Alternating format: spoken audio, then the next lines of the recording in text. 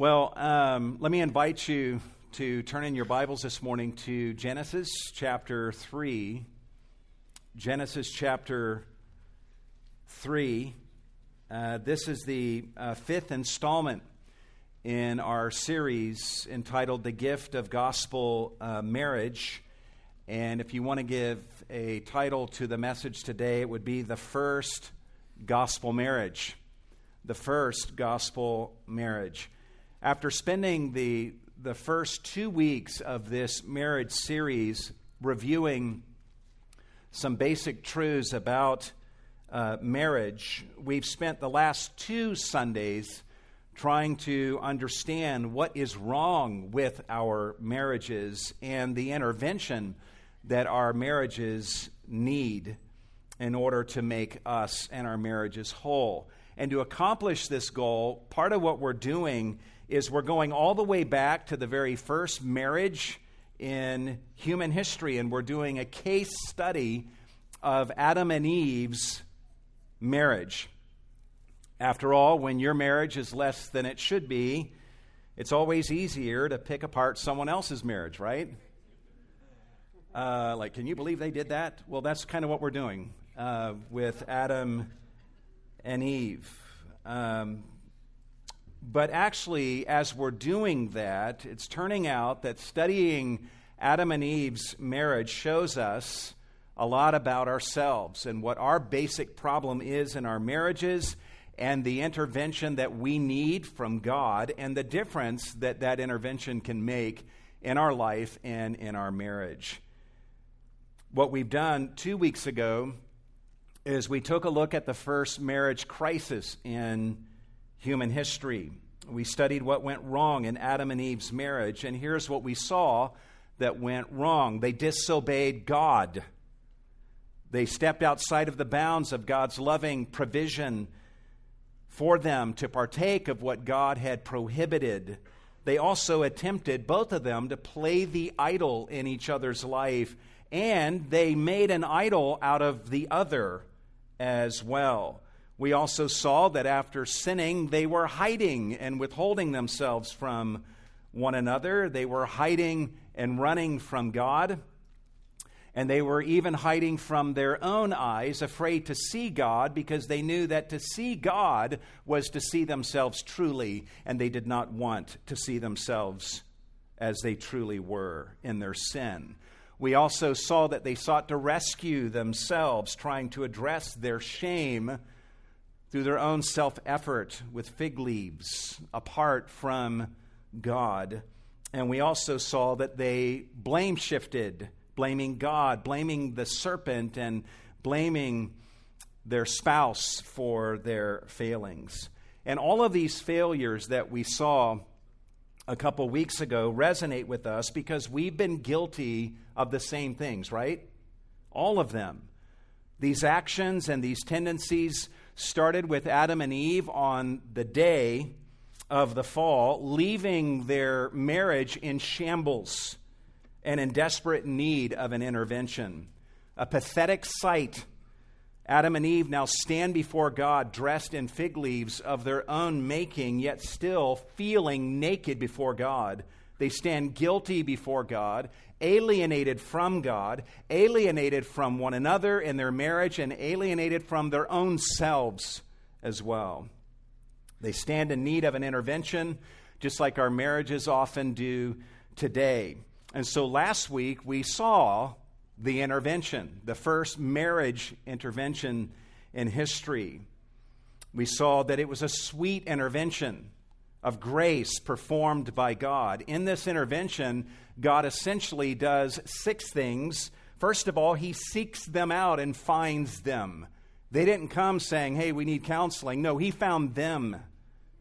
And he confronts them and draws a confession of sin out of them. And then immediately we saw how God preached the gospel right away.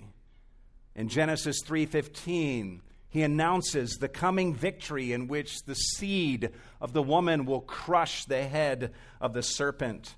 We also saw in this intervention how God imposed consequences on Adam and Eve that were limited by grace and which pointed to gospel truth, we also saw that he graciously provided sacrificial atonement for Adam and Eve. And then we saw how he dressed them, Adam and Eve, with garments fashioned from the skins of the atoning sacrifice that God had made. So at this point, Adam and Eve, after this intervention, will be able to see themselves and each other in the context of the atonement that God had provided. They now no longer have to hide from God or hide from each other or hide from their own eyes anymore. They're free to confess their sins and to forgive their spouse's sins. They no longer need to feel shame in God's presence and in each other's presence, even when the two of them experience conflict in the days to come. They can know, or they can go into those conflicts clothed in these garments that represent God's gracious love and atonement for each of them. If we knew nothing else about Adam and Eve and about their life after this intervention, we would imagine that God's intervention in their life changed their marriage, right? That would be a solid conjecture. But fortunately, we are not left to conjecture about their marriage and about their life after this intervention. It turns out that the Scripture provides us enough of a glimpse of Adam and Eve after this intervention to show us that God's intervention of grace made a massive difference in their life. And so essentially what we'll do this morning is there's 4 glimpses that we have, and we're going to observe 4 actions of Adam and Eve after God's gracious marriage intervention. Are you interested? Yeah. Let's look at these actions. Number 1, the first action that we observe after God begins his intervention of grace is Adam gives his wife a gospel name. He turns toward his wife, not to accuse, but to give her a gospel name. In verse 20 of Genesis 3, the text says, "Now the man called his wife," and we almost wince. Like, well, the last time he was talking, he was saying, "The woman whom you gave to be with me, she gave." And now here the man called his wife, and we're like wincing, waiting for what he's going to call her. But it says, "Now the man called his wife's name Eve, because she was the mother of all the living." If you read the flow of the narrative, you will note here that God is not even done with his intervention. He hasn't even provided the atonement and clothed Adam and Eve yet, but he has spoken gospel words that they have heard, and that is enough for Adam to act upon. In verse 20, Adam acts decisively and bestows on his wife a name, the name Eve. Let's make some observations about what is happening here as Adam names his wife. First of all, Adam's naming of his wife was an act of leadership. Understand that to name somebody in this day was an act of dominion. So right off the bat, we see Adam exercising leadership in his relationship with Eve. God had told Eve in Genesis 3:16 that Adam would rule over her and lead her, and we see him doing that here. Though Adam has failed, here he is on the other side of his failure, stepping into his role as the leader and naming his wife. And of all names, he gives his wife a name that embodies hope. And this leads us to another observation about this act of naming Eve, and that is that Adam's naming of Eve was an expression of hope. In fact, one writer says that Adam's naming of Eve was an overwhelming shout of hope. The Hebrew name that we pronounce as Eve is Chava, which is from the root word that means life. The word Eve can be translated as life or life giver. In fact, the ancient Greek Septuagint translation translates this verse in this way. It says, he, speaking of Adam, called his wife's name Zoe, which is the Greek word for life, because she was the mother of all the zontone, the living ones. So a fair English translation of this passage would be, the man called his wife's name Life, because she was the mother of all the living. Think about what's going on here. Giving Eve this name is an expression of tremendous hope on Adam's part. Adam is expressing his belief in the promise of God that Eve will live and that she will give birth to many and be the ancestor of every human being who will ever live, and that ultimately she will be the mother of the coming champion who will crush the head of the serpent. Adam knows now that God will not be replacing her with some other woman. Somehow through Eve, life will go on, and life will ultimately prevail over death, and Eve will have a vital part in that process. And so Adam turns to his wife before the intervention is even over and bestows upon her the name Life. Where did this kind of vision come from that enabled Adam to name and crown his wife with a title of hope like this? This leads to yet another observation about his naming of his wife, and that is, it was based upon gospel truth. Listen to what R. Kent Hughes says in his commentary on this passage. Speaking of Adam's naming his wife, he says, Adam was able to do this because he had a very precise awareness of the overall significance of God's words to his wife. Adam had listened closely to God's speech to his spouse. He understood that one of her offspring would crush the head of the snake, and he knew that his wife's pain and childbearing meant that people would follow. So where did Adam get the idea of giving his wife the name Life? He got that idea from listening in on God's speech to his spouse in verse 16. And he got that idea from God's speech to the serpent about his spouse in verse 15. Adam is a quick learner, and he has made himself a student of God's words about his wife. Just 2 verses to go on here. And he learned enough to crown her with this wonderful name. Husbands, I ask you this morning, how well do you listen closely to God's speech to your spouse? When God speaks to your wife in His Word, how well do you listen to what God is saying to her?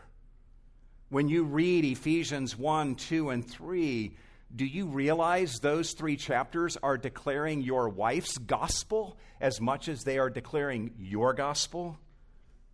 When you read the Bible, do you realize that you are not simply reading your Bible, but you're reading her Bible also? By the way, if you want God, maybe your wife is a believer and you're really struggling in your marriage and your attitude towards her, and you want God to change the way you view your wife, sit down and read Ephesians 1, 2, and 3. Read Romans 8 and put your wife's name in the text anywhere you can. Don't just read those chapters for your own benefit as being about only you. Read them as a way of listening to God's speech to your wife. Read those chapters as a way of getting to know your wife in the context of her gospel past and her gospel present and her gospel future. In fact, if you don't mind, let me brag about my own wife. I hope Donna doesn't mind. I've read God's speech to my wife in Ephesians, and I've learned that God has blessed her with every spiritual blessing in the heavenly places. I've learned that God elected her to salvation from before the foundations of the world. I've learned that God predestined her to be adopted as his daughter according to the kind intention of his will toward her. I've learned that my wife is accepted by God in the beloved. I've learned that she has been redeemed and forgiven through the precious blood of Christ who died for her. I've learned that God has put his Spirit inside of her, and that his Spirit is a token of God's promise to receive her one day into heaven and to glorify her and make her a woman of such splendor that my eyes, as they exist right now, cannot handle the beauty that she will be in that day. I've learned from what God says in the New Testament to and about my wife that anything wrong with her right now is only temporary, and that she will shed those things when she enters into glory. And I've learned that anything that is good in my wife right now, that's a part of her permanent self that she will take into glory with her. So here's a decision that we husbands have to make regarding our wives every day if they know Christ. Will I see my wife? Will I look at my wife in the context of her gospel story, in the context of her gospel past, present, and future? Or will I insist on only seeing her in the context of her sin history? Men, quit rehearsing your grievances and start rehearsing your wife's gospel. This is the choice that all of us as husbands have to make every day. And by the way, wives, you make the same choice and should make the same choice. And I'm here to tell you that when God performs his first marriage intervention in history, before he's even done with that intervention, Adam turns to his wife and honors her with the name of hope, basically saying to her, Eve, based on what I've heard God say to you and about you, I name you life. Because this is who you are. This is God's gospel plan for you. And I want you to know that this is how I see you now and from this day forward. This leads us to another observation we can make about Adam's naming of Eve, and that is, this is an act of grace.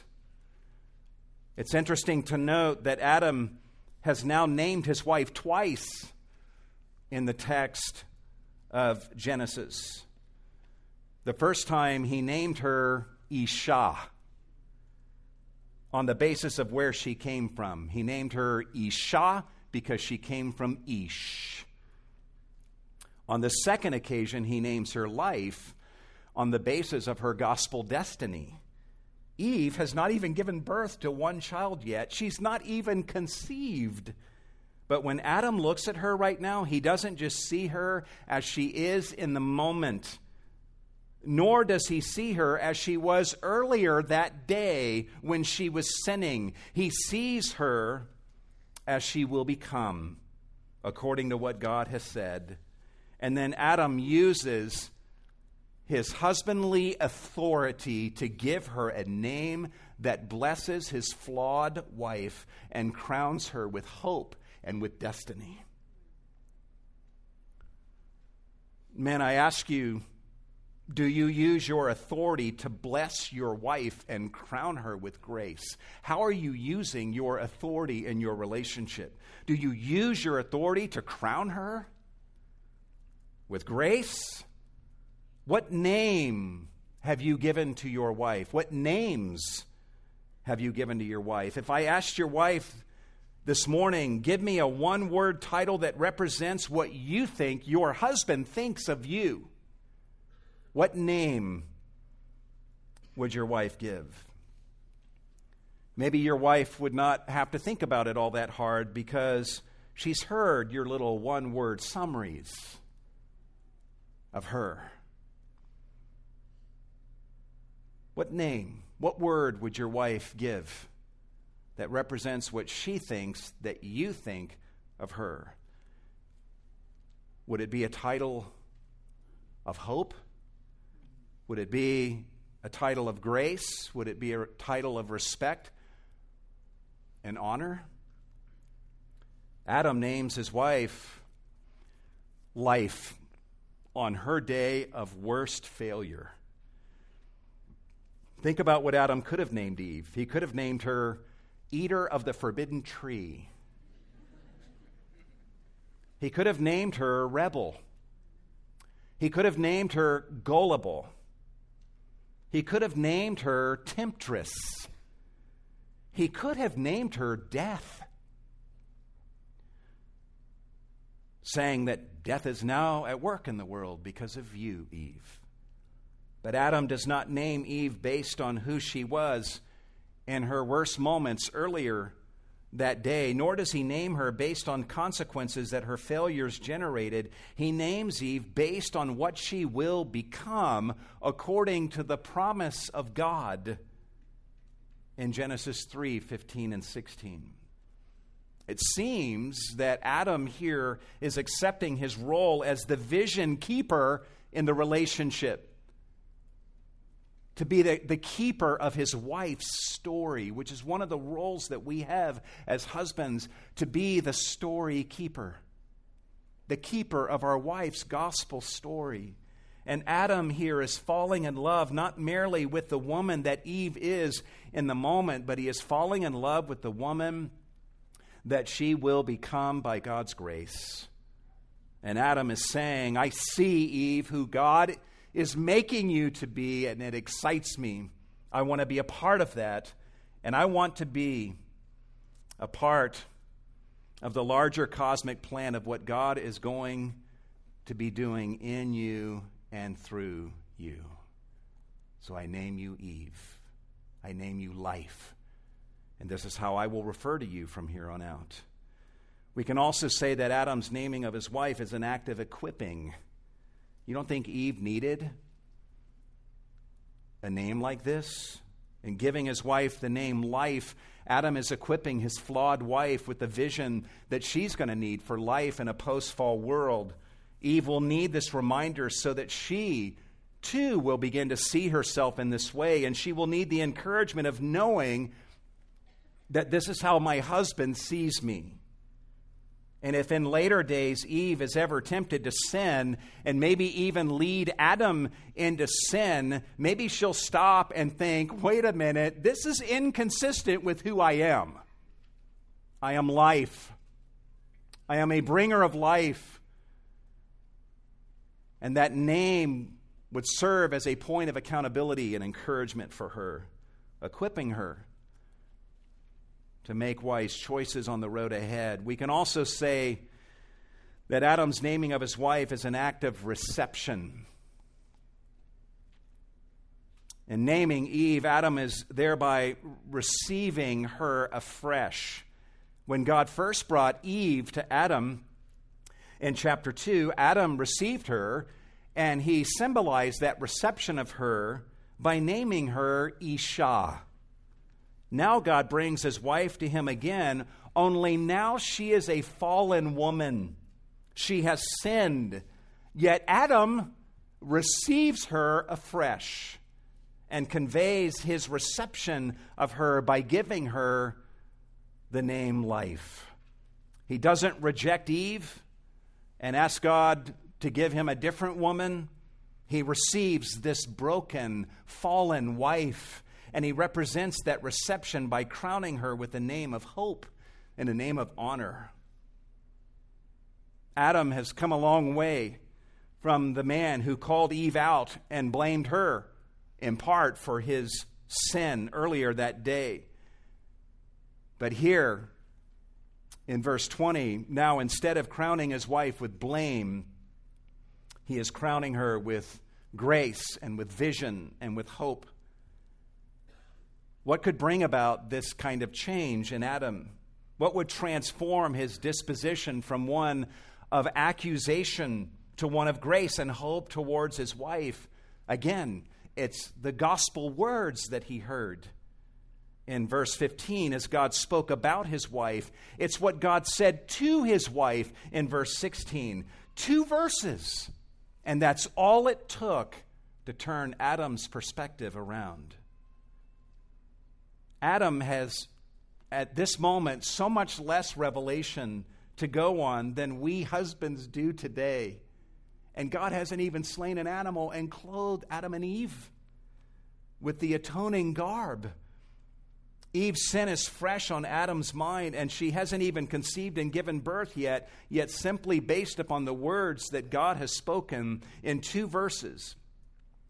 Adam turns from accusing his wife to now receiving her with honor and grace. That's the power, men and women, of the gospel. If we will truly allow it to shape the way we see ourselves and the way that we see our spouse. Interestingly, in the flow of the Genesis narrative, Adam names his wife Life because she will be a propagator of life in Genesis 3:20. And then in the very next verse, Adam and Eve are confronted by the cost for this life-giving. God makes garments of animal skin in verse 21 for Adam and Eve, which means that an animal had to die. So there is death inside of Genesis 3:21.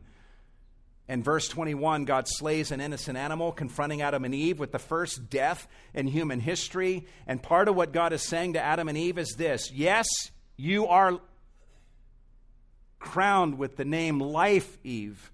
Yes, life will come forth from you. But it will come at the price of the shedding of innocent blood. It is then that God takes this animal, slays the animal, then takes the skins of the slain animal and makes garments for Adam and Eve. God then draws near to them, as we saw last Sunday, and he personally dresses them, each of them. Now they have atonement, now they have atoning garb to wear in the context of their marriage. They no longer need to hide from God or hide from each other. Now they can relate to one another openly, and in the context of the atoning grace of God, they can treat one another as God has treated them. Also in God moving towards Adam and Eve and personally dressing them in this way, God was thereby modeling for them how they too are to move towards each other and show each other love in deeply personal ways. And so, not surprisingly, we come to Genesis 4:1, where we get yet another glimpse of Adam and Eve after their intervention of grace into their marriage. And we observe yet another thing that Adam did with his wife after God's gracious intervention, and that is Adam engages in sexual intimacy with his wife. In Genesis 4:1, the text says, "Now the man had relations with his wife Eve." This is huge.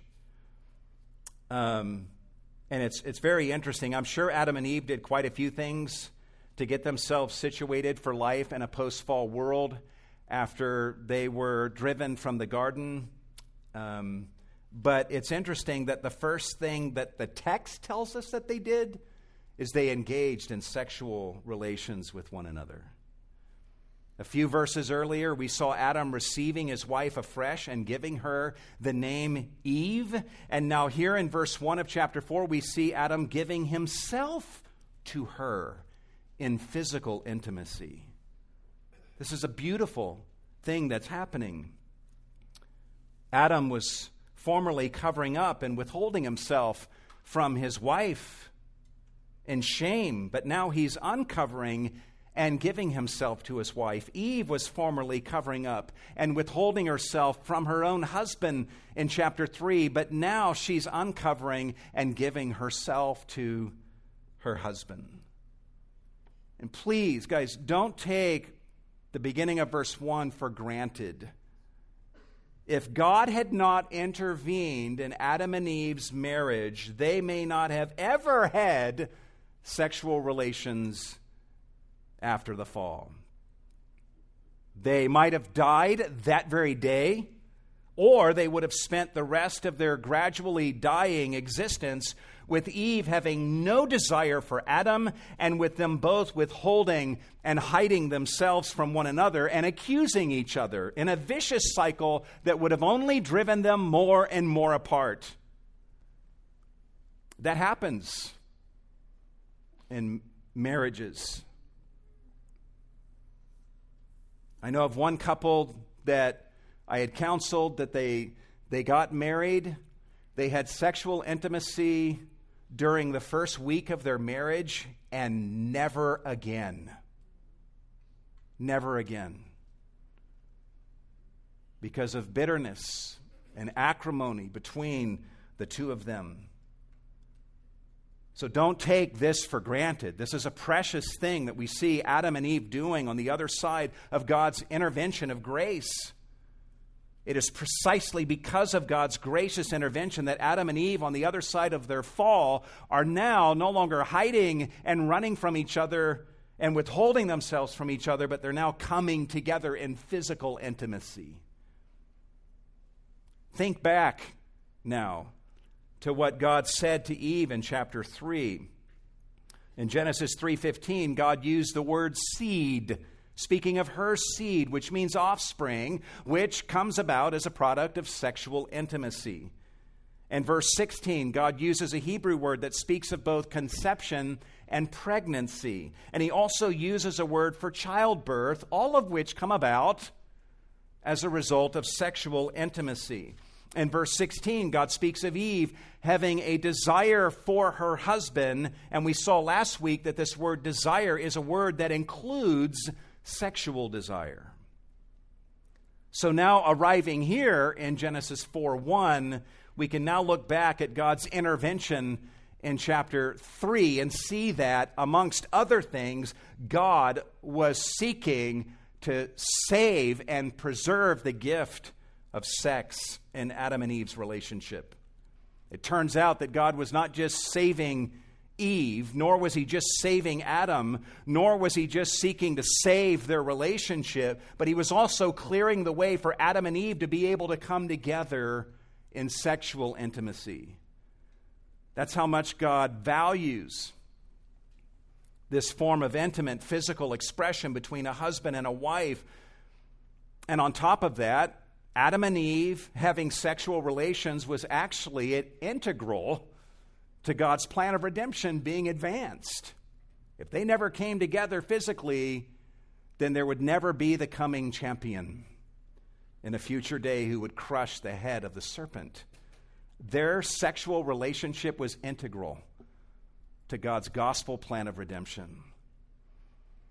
The literal language of verse 1 is instructive for us as well. In the New American Standard Bible, it says the man had relations with his wife, but the literal Hebrew text says the man knew his wife, Eve.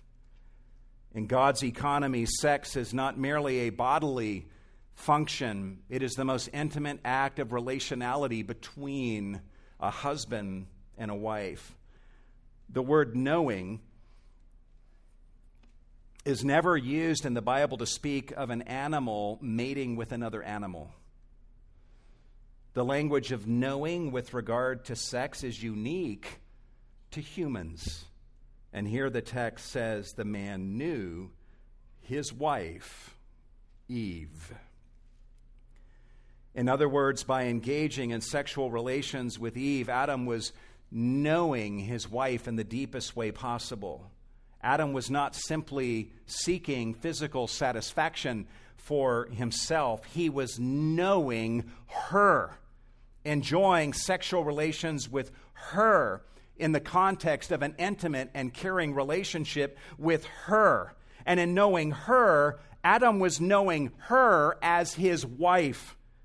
She wasn't just a warm body to make love to while his mind was elsewhere. He was knowing her as his wife in this moment, the woman he had assumed responsibility to care for and to lead. Also, in sexually knowing her, Adam was knowing her as Eve, the woman of destiny. Adam here is being sexually intimate with Eve as Eve, the life giver, the woman of destiny, according to the gospel proclamation of Genesis 3:15. Literally, what we have here is gospel-centered sexual relations. a triumphant moment in Adam and Eve's relationship that has come about because of God's gracious gospel intervention into their relationship.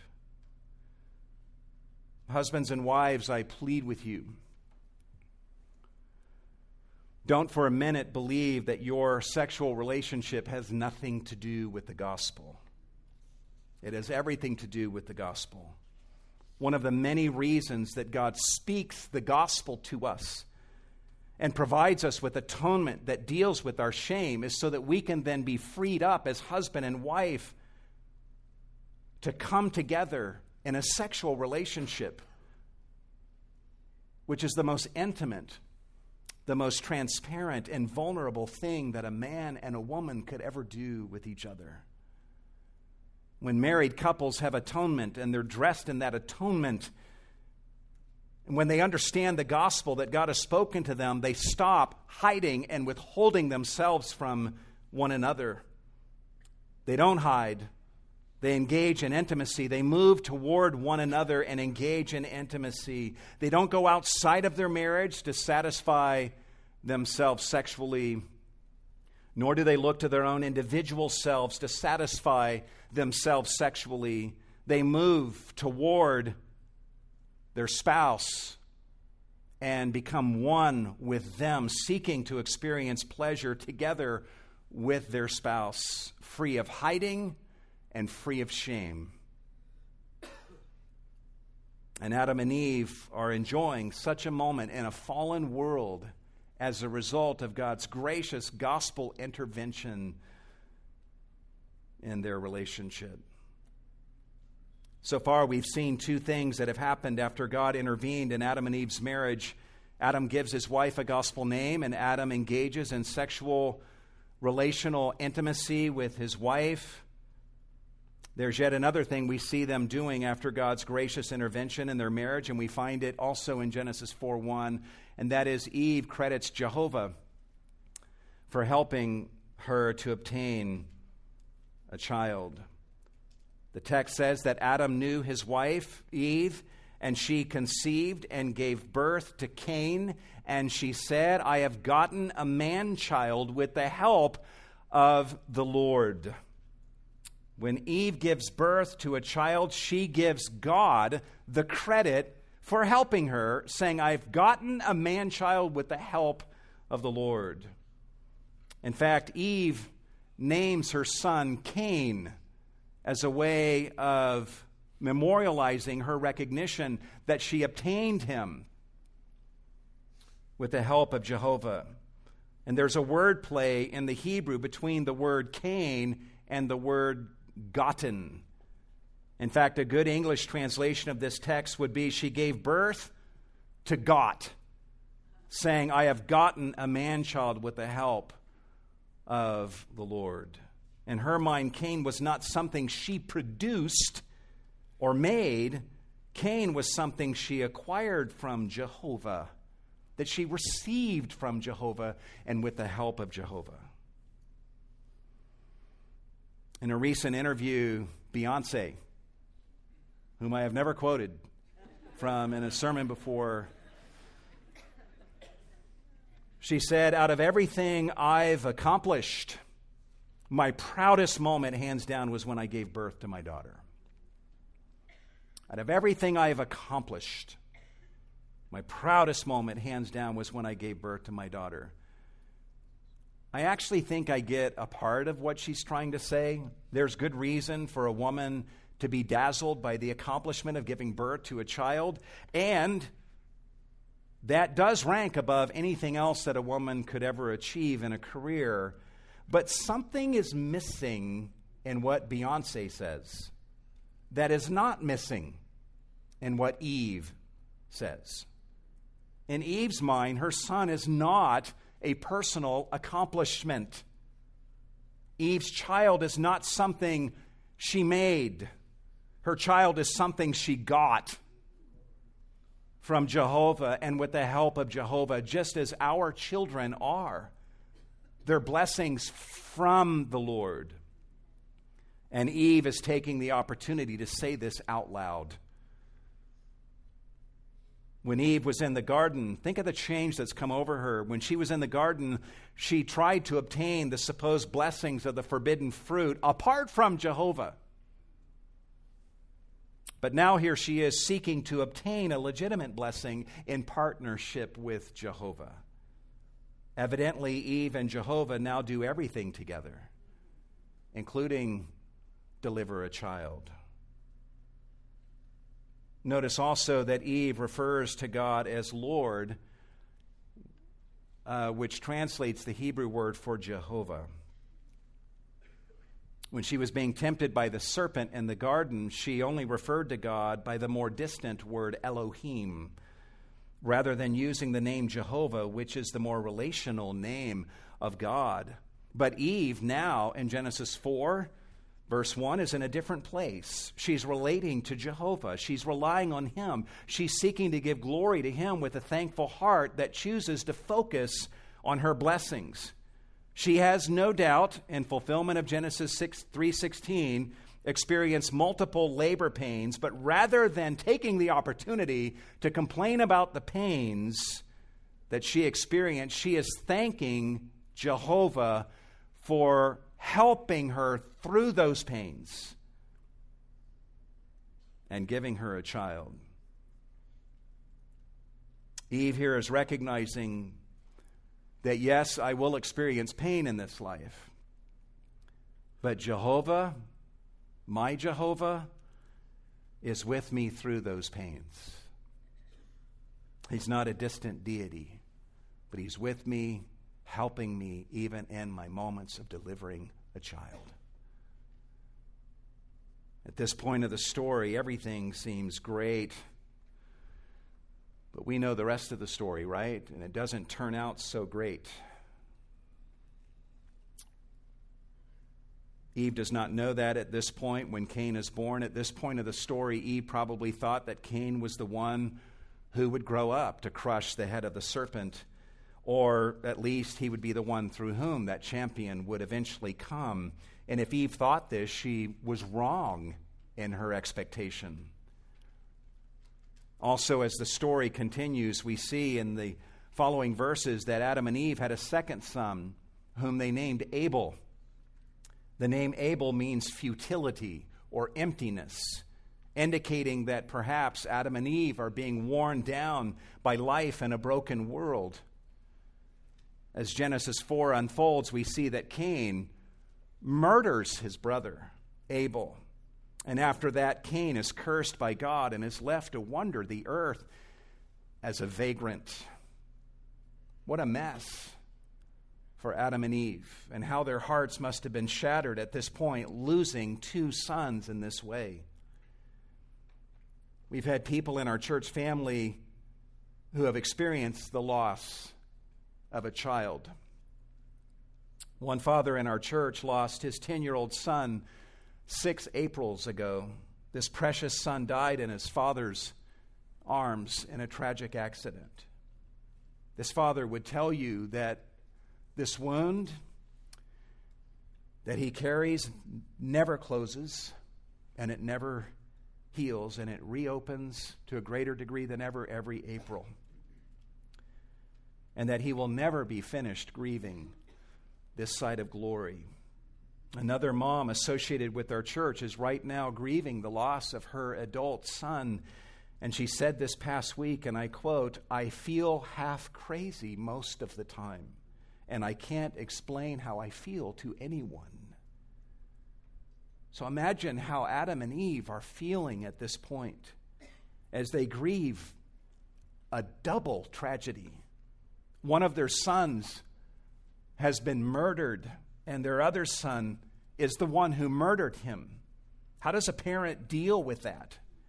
However hopeful Adam and Eve would have been when Cain and Abel were born, their hope has been shattered in the cruelest of ways.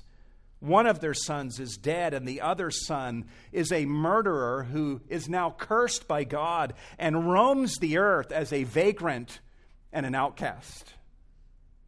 We can imagine what a blow Abel's death and Cain's murderous actions proved to be for Adam and Eve. And we can imagine how Adam and Eve would have no doubt gone back to the day of the fall and remembered their sins against God. We can imagine how they must have blamed themselves and even been tempted to blame each other. We can imagine how their faith in the gospel promise of Genesis 3:15 must have been sorely shaken at this point, and how they would have been questioning God and even beating themselves up at this point. This is double death. I can imagine Adam trying to comfort his wife and saying, Eve, and as soon as the name Eve, which means life, comes out of his mouth, that Eve would be offended by the cruel irony of that name. I can just hear Eve saying, don't ever call me life again. I am not a bringer of life. I am a bringer of death yet again. How desperately Adam and Eve, in their moment of grief and guilt and brokenness, would have needed to remember the promise of God in Genesis 3:15 and the atonement that God provided to them and the atoning garb that he had clothed them with. We would love it if there was something in Scripture that gives us some indication of how Adam and Eve fared through all of this and how they came through it all. We have seen Adam giving his wife a gospel name. We've seen them engaging in sexual relations. We've seen Eve giving Jehovah credit for helping her to obtain a son, but then tragedy strikes. Double tragedy strikes, and their hearts are broken and their faith is tested. Yet, there is a text at the end of chapter 4 that lets us know that amazingly their faith survived the onslaught. This brings us to the last thing we see Adam and Eve doing on this side of God's gracious intervention in their marriage, and that is that Adam and Eve persist in believing God's gospel promise. It says, and Adam had relations, in verse 25, Adam had relations with his wife again, and she gave birth to a son and named him Seth, for she said, God has appointed me another offspring in place of Abel, for Cain killed him. You see, the wound is still raw, right? But there's hope and there's faith. We know that Adam and Eve were 130 years old when they had Seth. We don't know if they had other sons and daughters between Abel and Seth. Perhaps they did. The first century historian Josephus refers to an ancient tradition still circulating in his day, 2,000 years ago, that Adam and Eve had 33 sons and 23 daughters. So 56 children in all. We don't know if that's true or not, but that was the ancient tradition. But regardless, even if Eve had other sons between Abel and Seth, she never believed that any of those children were replacements for Abel until the events of Genesis 4:25 happen. In verse 25, we're told that Adam knew his wife again. Here we see them engaging in physical intimacy in the context of relationship. Father and mother to a murdered son. Father and mother to a murdering son. And yet, amazingly, they're coming together again in an act of love for each other and in persistent hope in the truth of the promise that God made in Genesis 3:15. And Eve conceives as a result, and she gives birth to a son. And somehow, we're not told how, but Eve knows with the help of God, she knows that this is not just any son. She very specifically names her son Seth. And then explains her reason. Because God has appointed me another offspring in place of Abel, for Cain killed him. Notice that Eve uses the word offspring, which is the Hebrew word for seed. The same word that is used back in Genesis 3:15. Eve is saying, God has given me another seed. in place of Abel. This clearly shows that Eve has the gospel promise of God in Genesis 3:15 still on her brain. After all these years and after all their heartache, Eve still has God's gospel promise in her heart and on her mind. And based on what Eve says here, it seems that Eve is now, at this point of her life, of the opinion that Abel was the child of promise. That Abel was the child through which the messianic champion would come, who would crush the head of the serpent. Yet, in her opinion, in her understanding, the serpent succeeded in having Abel killed. And in all the years since, Eve has been thinking that God's plan has been thwarted. But then she has this particular son. And in a decent translation of the passage, because there's again a word play, we could translate it this way: she named him Set. For she said, God has set another seed in place of Abel. Clearly, Eve views Seth as a divinely given substitute for Abel, as the one through whom the coming champion would come, who would crush the head of the serpent. Yes, the serpent succeeded in orchestrating the killing of Abel, but Eve is now saying that God has just made a counter move. As one writer says, the first round is won by the serpent and the murder of righteous Abel, but the gift of Seth ensures that the promise will stay alive through Eve. And Eve is giving voice to this very fact in verse 25. What's really fascinating to me is that here in Genesis 4:25, it's Eve who is naming her son Seth and explaining why. Yet in chapter 5, verse 3, it's Adam who is naming Seth. And I'm glad that the text does this, because it thereby gives us a picture of Adam and Eve united in agreement about the fact that God had provided Seth as the seed through which the champion of Genesis 3:15 would come. A belief that is validated as God's plan of redemption unfolds through the rest of Scripture. Jesus was a descendant of Seth. This is actually the last glimpse that we have of Adam and Eve in Scripture. And this last glimpse shows them both with a forward gaze, with baby in hand, in mutual agreement over what God is doing in his plan of redemption. We see them united in their belief that God's promise of a coming Savior will be fulfilled. Yes, they had sinned on the day of the fall. Yes, they had two sons, one of whom murdered the other. Yes, they have wept and mourned and experienced broken hearts and been bloodied by life's awful thorns and thistles. Yet here they stand with faith in their hearts that God's plan of redemption relentlessly advances. And they stand ready to raise this new son with that vision in mind. And so it should not surprise us then that Seth grows up and he has a son whom he names Enosh. And when Enosh is born, then men began to call on the name of Jehovah. And what blessed grandparents Adam and Eve had to have been. This morning we have seen 4 glimpses of Adam and Eve after God's gracious intervention in their marriage. We see Adam crowning his wife with the gospel name. We see them being sexually intimate with each other. We see Eve depending on Jehovah and giving him the glory for helping her to give birth. And lastly, we see both Adam and Eve persisting in faith in the gospel promises of God.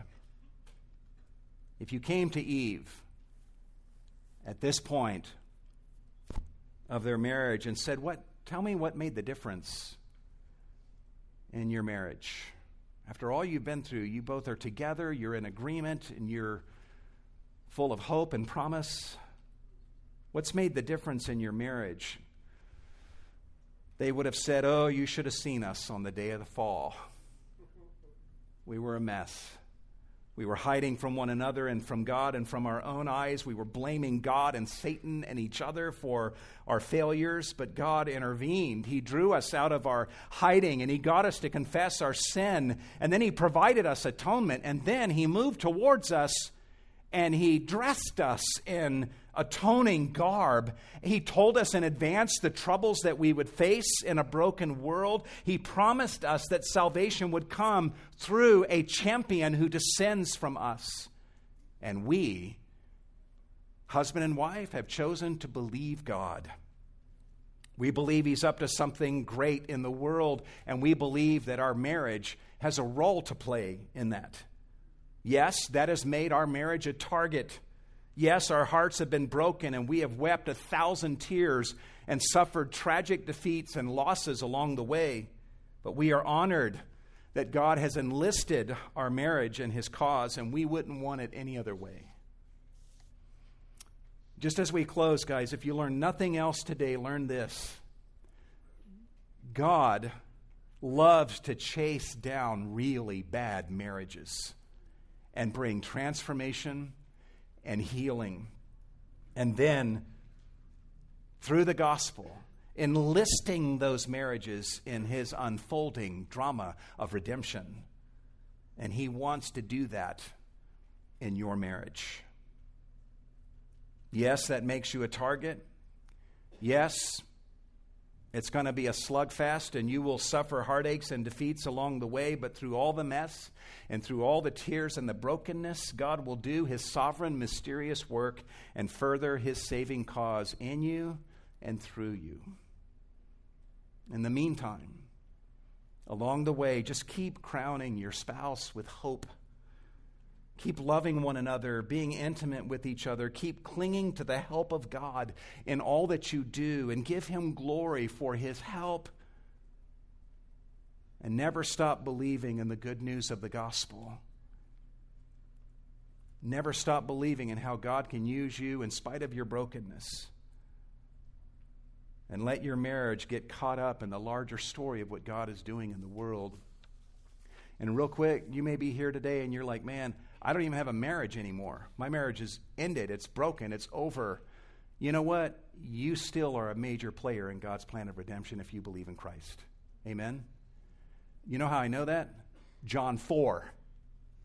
Jesus picks. He wants to reach the city of Samaria. So He picks a woman who had 5 failed marriages. And He says, that's the one I want to use. I'm going to start with her. I'm going to save her. And then she's going to be the one who spreads the word. She'll be the primary one I use to reach the city of Samaria. God loves to use broken people.